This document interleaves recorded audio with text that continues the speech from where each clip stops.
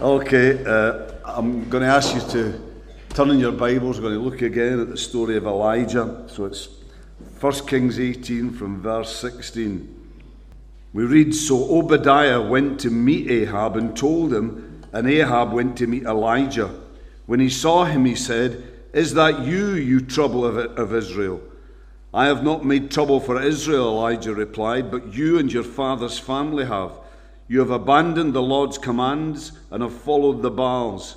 Now summon the people from all over Israel to meet me on Mount Carmel, and bring the 450 prophets of Baal and the 400 prophets of Asherah who eat at Jezebel's table.'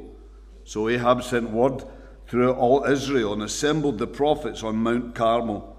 Elijah went before the people and said, 'How long will you waver between two opinions? If the Lord is God, follow him. But if Baal is God, follow him.' But the people said nothing. Then Elijah said to them, 'I am the only one of the Lord's prophets left, but Baal has 450 prophets. Get 2 bulls for us. Let them choose one for themselves, and let them cut it into pieces and put it on the wood, but not set fire to it. I will prepare the other bull and put it on the wood, but not set fire to it. Then you will call on the name of your God, and I will call on the name of the Lord, the God who answers by fire. He is God.' Then all the people said, 'What you say is good.' Elijah said to the prophets of Baal, 'Choose one of the bulls and prepare it first, since there are so many of you. Call on the name of your God, but do not light the fire.' So they took the bull given and prepared it. Then they called on the name of Baal from morning till noon. 'O Baal, answer us,' they shouted. But there was no response. No one answered. And they danced around the altar they'd made. At noon, Elijah began to taunt them. 'Shout louder,' he said. 'Surely he is a god.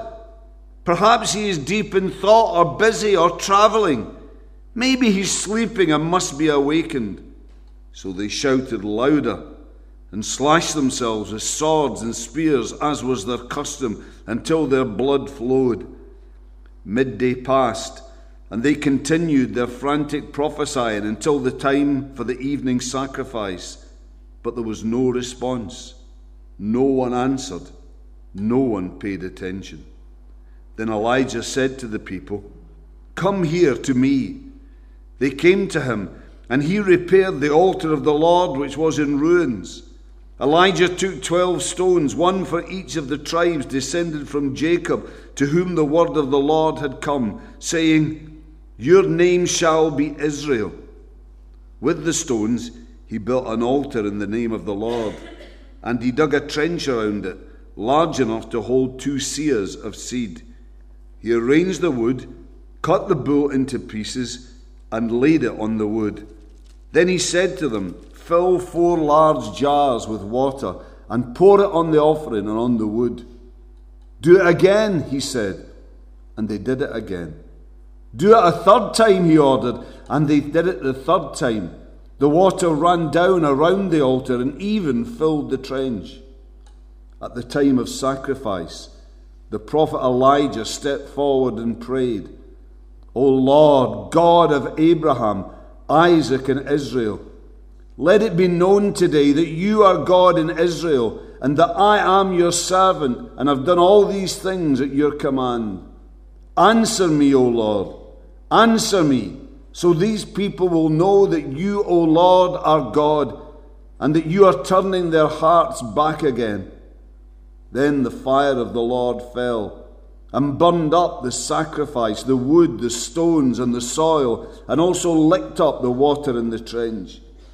When the people saw this, they fell prostrate and cried, 'The Lord, he is God!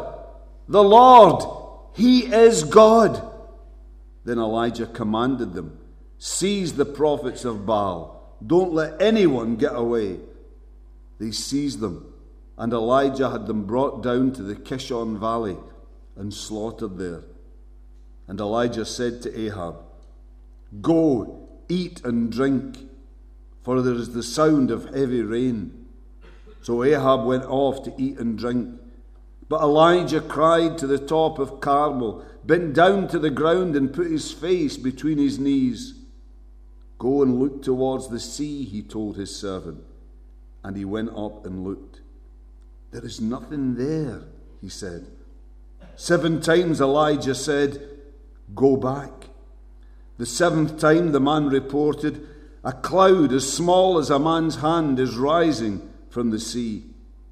So Elijah said, "Go and tell Ahab, hitch up your chariot and go down before the rain stops you." Meanwhile, the sky grew black with clouds. The wind rose, a heavy rain came on, and Ahab rode off to Jezreel. The power of the Lord came upon Elijah, and tucking his cloak into his belt, he ran ahead of Ahab all the way to Jezreel. Let's just come and let's pray. Father, we want to thank you that you give us everything we need in our lives. You give us everything that we need physically. You provide for every need of our hearts and our lives. And Lord, you provide for us spiritually in your word. Help us to be thankful. Help us to be appreciative. And tonight, help us to take hold of all that you have for us. In Jesus' name, amen. Well, here tonight in this 5th look at Isaiah, we're focusing very much here on the climax of Elijah's ministry. And what I want us to do, it is Elijah, by the way, just a wee slip there. And what I want us to do as we look at his story is, without ignoring the excitement, the dramatic, the miraculous that are part and parcel of this, what I want to do is focus on the teaching we find here about what the different key elements were that together at this key time combined to make up Elijah's ministry. And from this, I believe we'll gain insights as to what some of the elements are that should also be found in our ministry, in our service for the Lord. And the first element I want us to look at to begin with being the challenge of his ministry. And we really find the nucleus of this challenge in his question of the people of Israel in verse 21. How long will you waver between two opinions? If the Lord is God, follow him. But if Baal is God, follow him. Now some translations actually translate this same verse a little bit differently. That is, how long will you go limping with two different opinions? And that word in one instance is translated waver, and the other limp. And it actually has, as its original background, the idea of kind of hopping about lamely from one foot to the other. And it's been suggested that as Elijah uses this word as part of his challenge to the people here, that he's employing a touch of sarcasm. Because you see, a hopping kind of dance was actually part of the worship of that false god, Baal, the god of fertility and materialism, who so many of the people of Israel had turned to. So there's maybe a touch of ridicule here, and certainly sarcasm does become really a marked feature of Elijah's approach later on in this incident, particularly his attitude towards these false prophets of the false god, Baal. But what is undoubtedly clear here is the point that Elijah is seeking to get across. And that is that God's people have to make a choice. They have to choose between God and obedience to his ways, or this world with its so often flashy false gods and seemingly appealing false ways. Things that seem on the surface to promise so much, but that end up delivering so very little. Because you see, as we've been uncovering, as we've looked at Elijah's story over recent weeks, what Israel had been trying to do was trying to live out a compromise. They'd been trying half-heartedly to hold on to their faith in the one true God, but while at the same time incorporating worship of false gods, of Baal and Asherah. into their life of faith. Because you see, they felt that there were blessings and benefits to be gained from both. And they wanted to have the best of both worlds. But that, they found out, and this is what Elijah's seeking to underline to them, that is an impossibility. It's an impossibility because of the nature of God. It's an impossibility because of our nature as people and because of the nature of the relationship that we have with Him. Because you see, He is the Lord. He's the one whose nature demands, because of who He is, that He be worshipped and obeyed. And we are His people, made by Him for a relationship with Him. And the cornerstone of that relationship is obedience to our Lord. That's the relationship that we're intended to have with God. And it's in that relationship alone that we can ever find true fulfillment. One where we live to please Him, and where we find joy in doing so. But you see, as soon as we start giving God half-hearted obedience, then the whole basis of that relationship with Him is damaged. It's broken. And our joy goes, our peace goes, our sense of God pleasure goes from our lives. Everything else that is good goes along with it. However, compromise is an impossibility, not just because of the nature of God and because of our nature as His people. No, it's actually also an impossibility because of the nature of this world, and particularly because of the nature of the evil one who rules over it. Because although this world and its master, although they talk the language of compromise, yet the actual reality is in fact very different. You see, the devil says, just give way a little bit. Just cut a few corners. Just tone things down a little bit. And it won't make any difference. Don't be a fanatic about your faith, because that's off-putting to others. And it makes life unnecessarily uncomfortable for you. But of course, all of this is a lie. Because being truly faithful doesn't mean being a fanatic. Never. Because if your heart is right, if you're in touch with God and with God's love, then you're never going to drift into fanaticism. And of course, the reality here is that when the devil says, give an inch, he really does take a mile. For you give way maybe just a little bit. You kind of tone things down that little bit. And you think that you're master, that you're in charge of your compromise. But too often, it's not long before that compromise has mastered you. It's not long before the devil, not the Lord, is effectively sitting on the throne of your life, in charge, in control. Because you see, that's what both God and the devil ultimately want. They both want to be Lord, to be in control of our lives. But God, you see, God states that honestly, and He wants to exercise His lordship for our good. The devil, though, subtly disguises in true intentions, but he wants mastery over our lives. He wants to control us, not though for our benefit, but for our destruction. Now, Elijah knows the issues that are at stake here. He knows how dangerous compromise is. That at the very least this will lead to us being unusable in the service of a holy God. That's the very least. And so because of this, clear-cut challenge is here a central part of his ministry. There's no beating about the bush, no flannel. Again there, verse 21. How long will you waver between two opinions? If the Lord is God, follow Him. If Baal is God, follow him.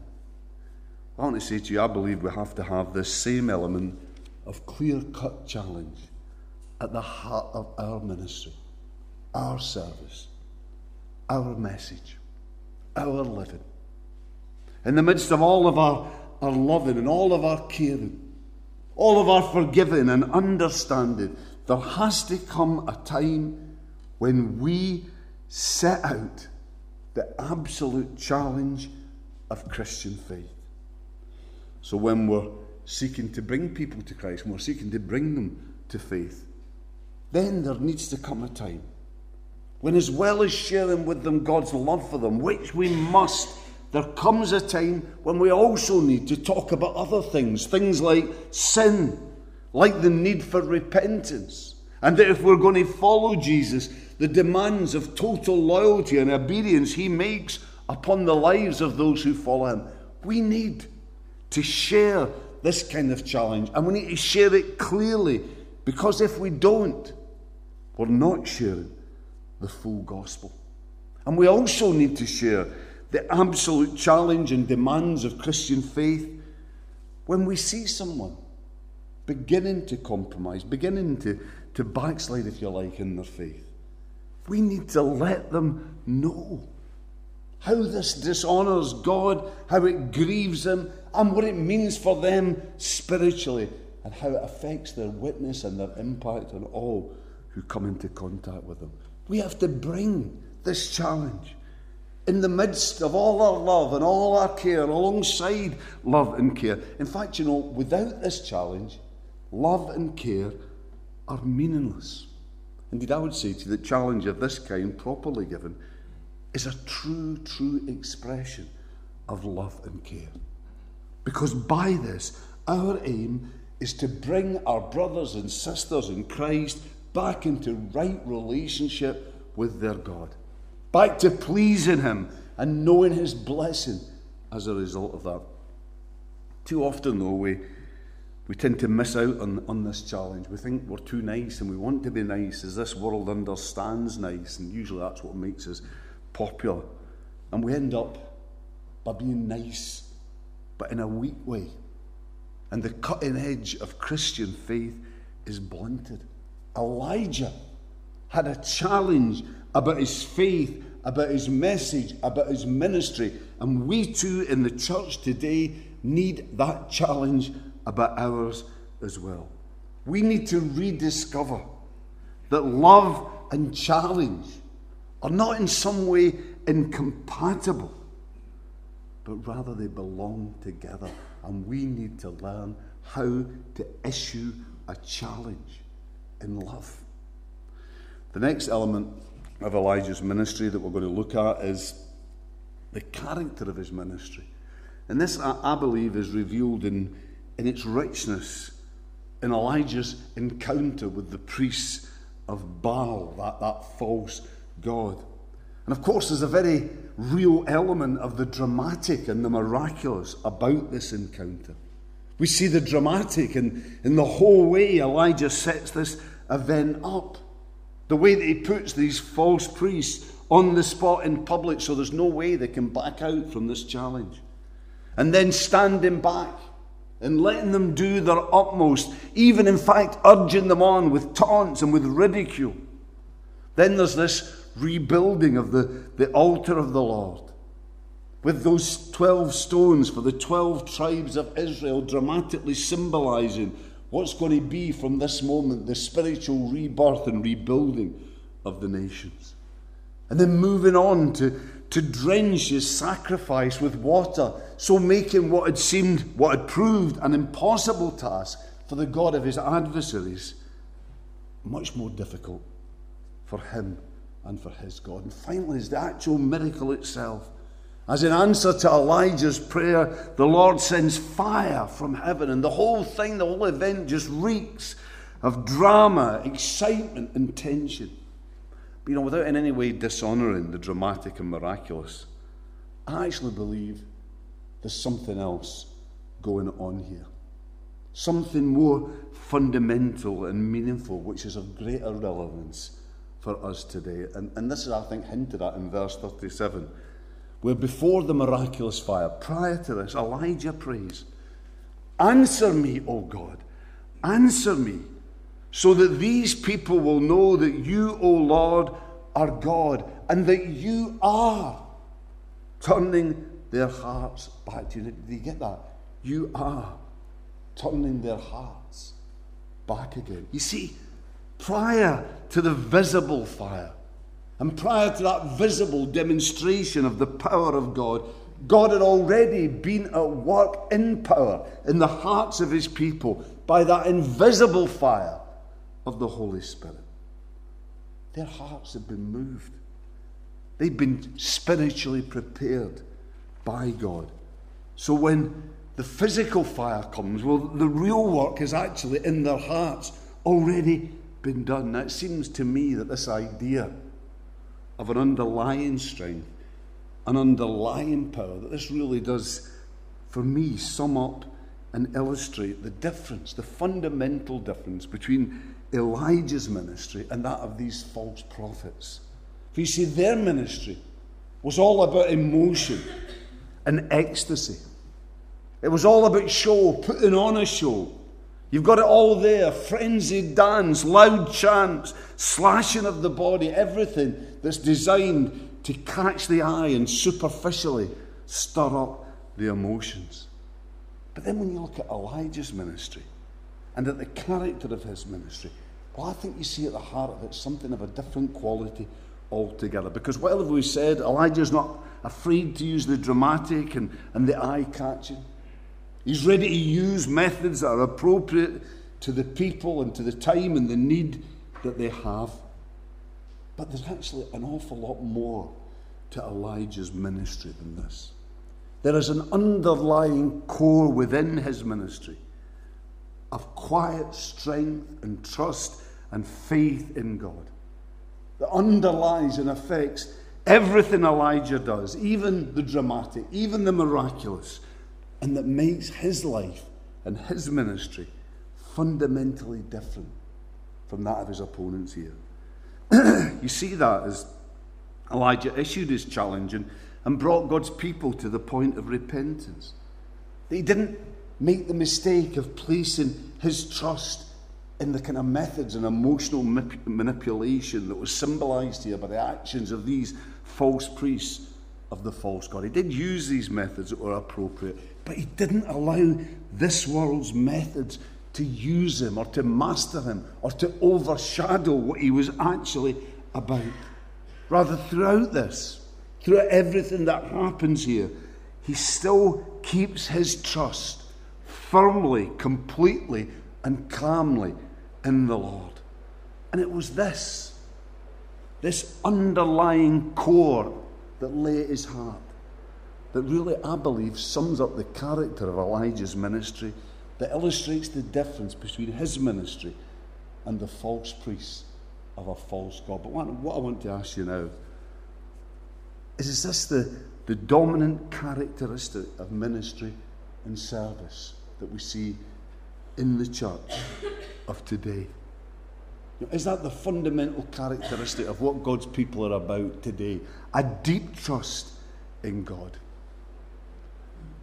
Too often I fear this has been replaced either sometimes by frenzied effort, at other times by blind trust in this world techniques and trying to put on a show that's going to be impressive by this world's standards, or simply by giving up. We've given up. The church just limps along. And what so often this means is that we might put in a lot of effort, we might make a lot of noise and put on a good show, we might put on a pretty terrible show, but spiritually, so often, so little, if anything, is achieved. And that's the way things will continue to be until we learn with Elijah what the heart characteristic of true ministry and true Christian living is all about.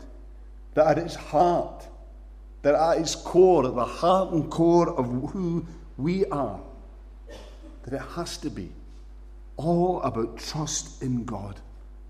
It has to be about living in dependence on God. It has to be about looking to God in every situation and circumstance, until we learn with Elijah that spiritual power that achieves true spiritual miracles only comes from the Lord. And we need to learn that and then turn again to him, empty-handed and open-hearted to receive from him. Until we get this right, we're not going to know again the real blessing of God. Well, the final element of Elijah's ministry I want to focus on is the concern of his ministry. The concern for both the spiritual and for the physical, long-term well-being of his people. Now, his long-term spiritual concern, I believe, we see revealed here in verse 40. Then Elijah commanded them, "Seize the prophets of Baal. Don't let anyone get away." They seized them, and Elijah had them brought down to the Kishon Valley and slaughtered there. Now, some of you may be wondering what I was going to make of that verse, if I was maybe going to try and ignore it. Not too many, I suspect, thought that I would try and use it as an example of Elijah's long-term spiritual concern. But you know, I believe it is. I believe it is. Because Elijah was a man of his time. And God worked in Elijah according to that, according to his setting in history. And you see, God had placed a principle into Elijah's heart and mind. That his God, was pure and holy. And that Elijah and his people should also be pure and holy. And so here Elijah did what any man of his time and culture would do in order to ensure that. And you have to admit, though his actions were drastic, they certainly were effective. But you know, there's an important lesson, I believe, for us to learn here. Because you see, Elijah knew that if his people were going to survive long-term spiritually, if their repentance was going to be long-lasting and they were really going to go on with the Lord and grow and develop in their relationship with him, then the root of sin, the source of sin, anything that could possibly lead them back into sin, had to be rooted out, removed from their lives. And that same basic spiritual principle still holds true, I believe, for us today. And our approach to the kind of spiritual surgery that might need to be done in order to achieve this has to be as drastic, I think, though hopefully not as violent, as that which Elijah here instigated. And whenever you see anyone is unwilling to submit to this, whenever anyone is unwilling to root out of their lives sin and anything that could lead them into sin, whenever that's true, well, then I'm sorry, but despite maybe their claims to the contrary, that person is not truly serious about the spiritual life. Is not serious about sin. Is not truly, I believe, repentant. Well, they might be sorry about sin. They might be sorry about what it's doing to them. They might even be sorry for what it's doing to God. They might be sorry, but they haven't repented. They haven't turned from their sin to God, because their attitude to sin, their refusal to root sin out of their lives, to stand away, back as far from sin as they can, I believe that gives the game away. And you know, we need to face people with this. We need to challenge people with this. Too often, I think, we let people off with, at best, a half-hearted repentance.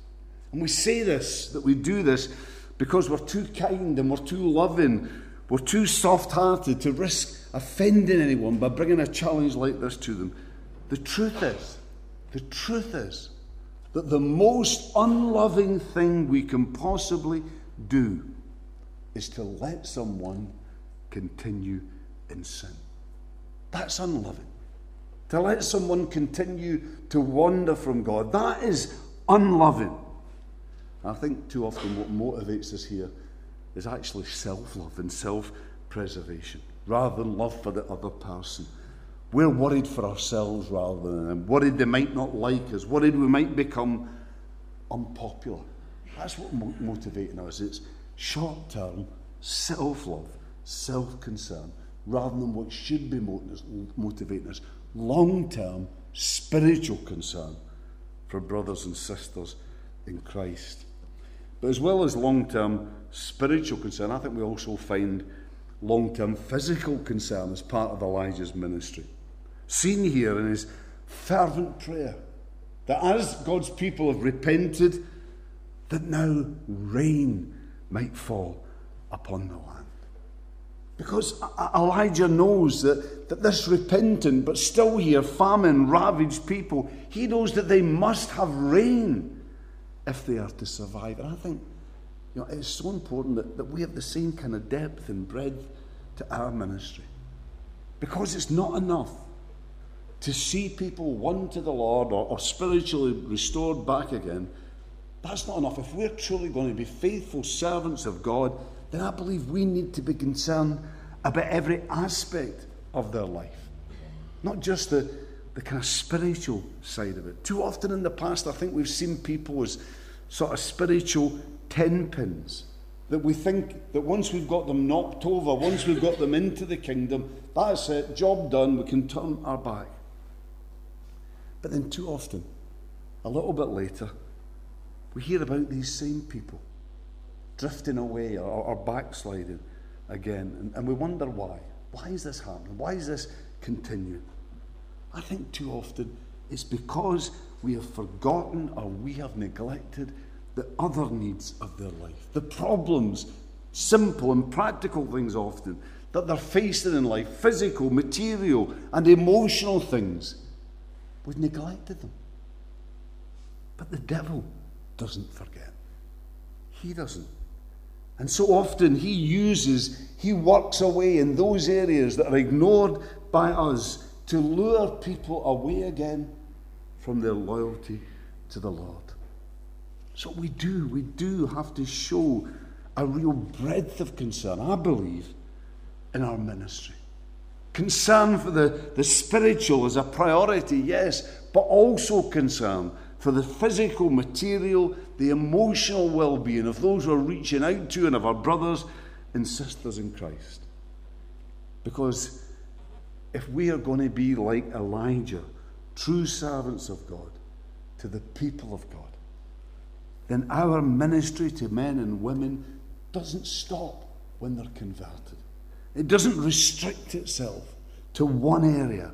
No, conversion brings us on to the next stage in ministry, where we seek to minister to whatever their need is in life.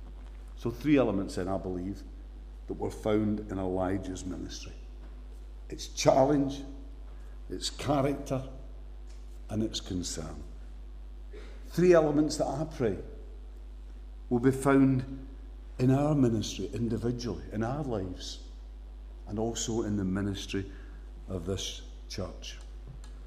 As we share the same kind of challenge as Elijah, as we show his kind of character in our ministry, and as we serve with his kind of breadth of concern for men and women. I believe these things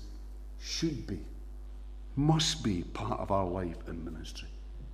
Because it wasn't just Elijah that served like this. Look at the New Testament. So too did Jesus. And so then must we also. Let's pray together. Father, we want to thank you for that ministry of Elijah, for the things that marked out his life and his ministry to your people in your name, that he was ready to challenge. He didn't avoid stating that sin is sin and that it needs to be dealt with if we're to be back in relationship with you. He faced your people with that. Father, we thank you that we see in his ministry that root character, that although he used different things and although that you worked through him in miracles, yet it was so clear that right at the heart of who he was and what he was about was a trust in you. He didn't get carried away by the miracles, but rather he used those miracles to point to you and to our need to trust in you, our God. And Lord, we thank you also for his concern before all else that people be right with you in their heart and spirit, but also his concern for the whole person, for the physical needs, the emotional needs, and whatever other needs we have in our life. Lord, help us to show that same concern to those who we interact with day by day, our family, our friends, our colleagues, or whatever. Help us to show that we care for them, that we love them as people. And we pray all of this now in Jesus' name. Amen.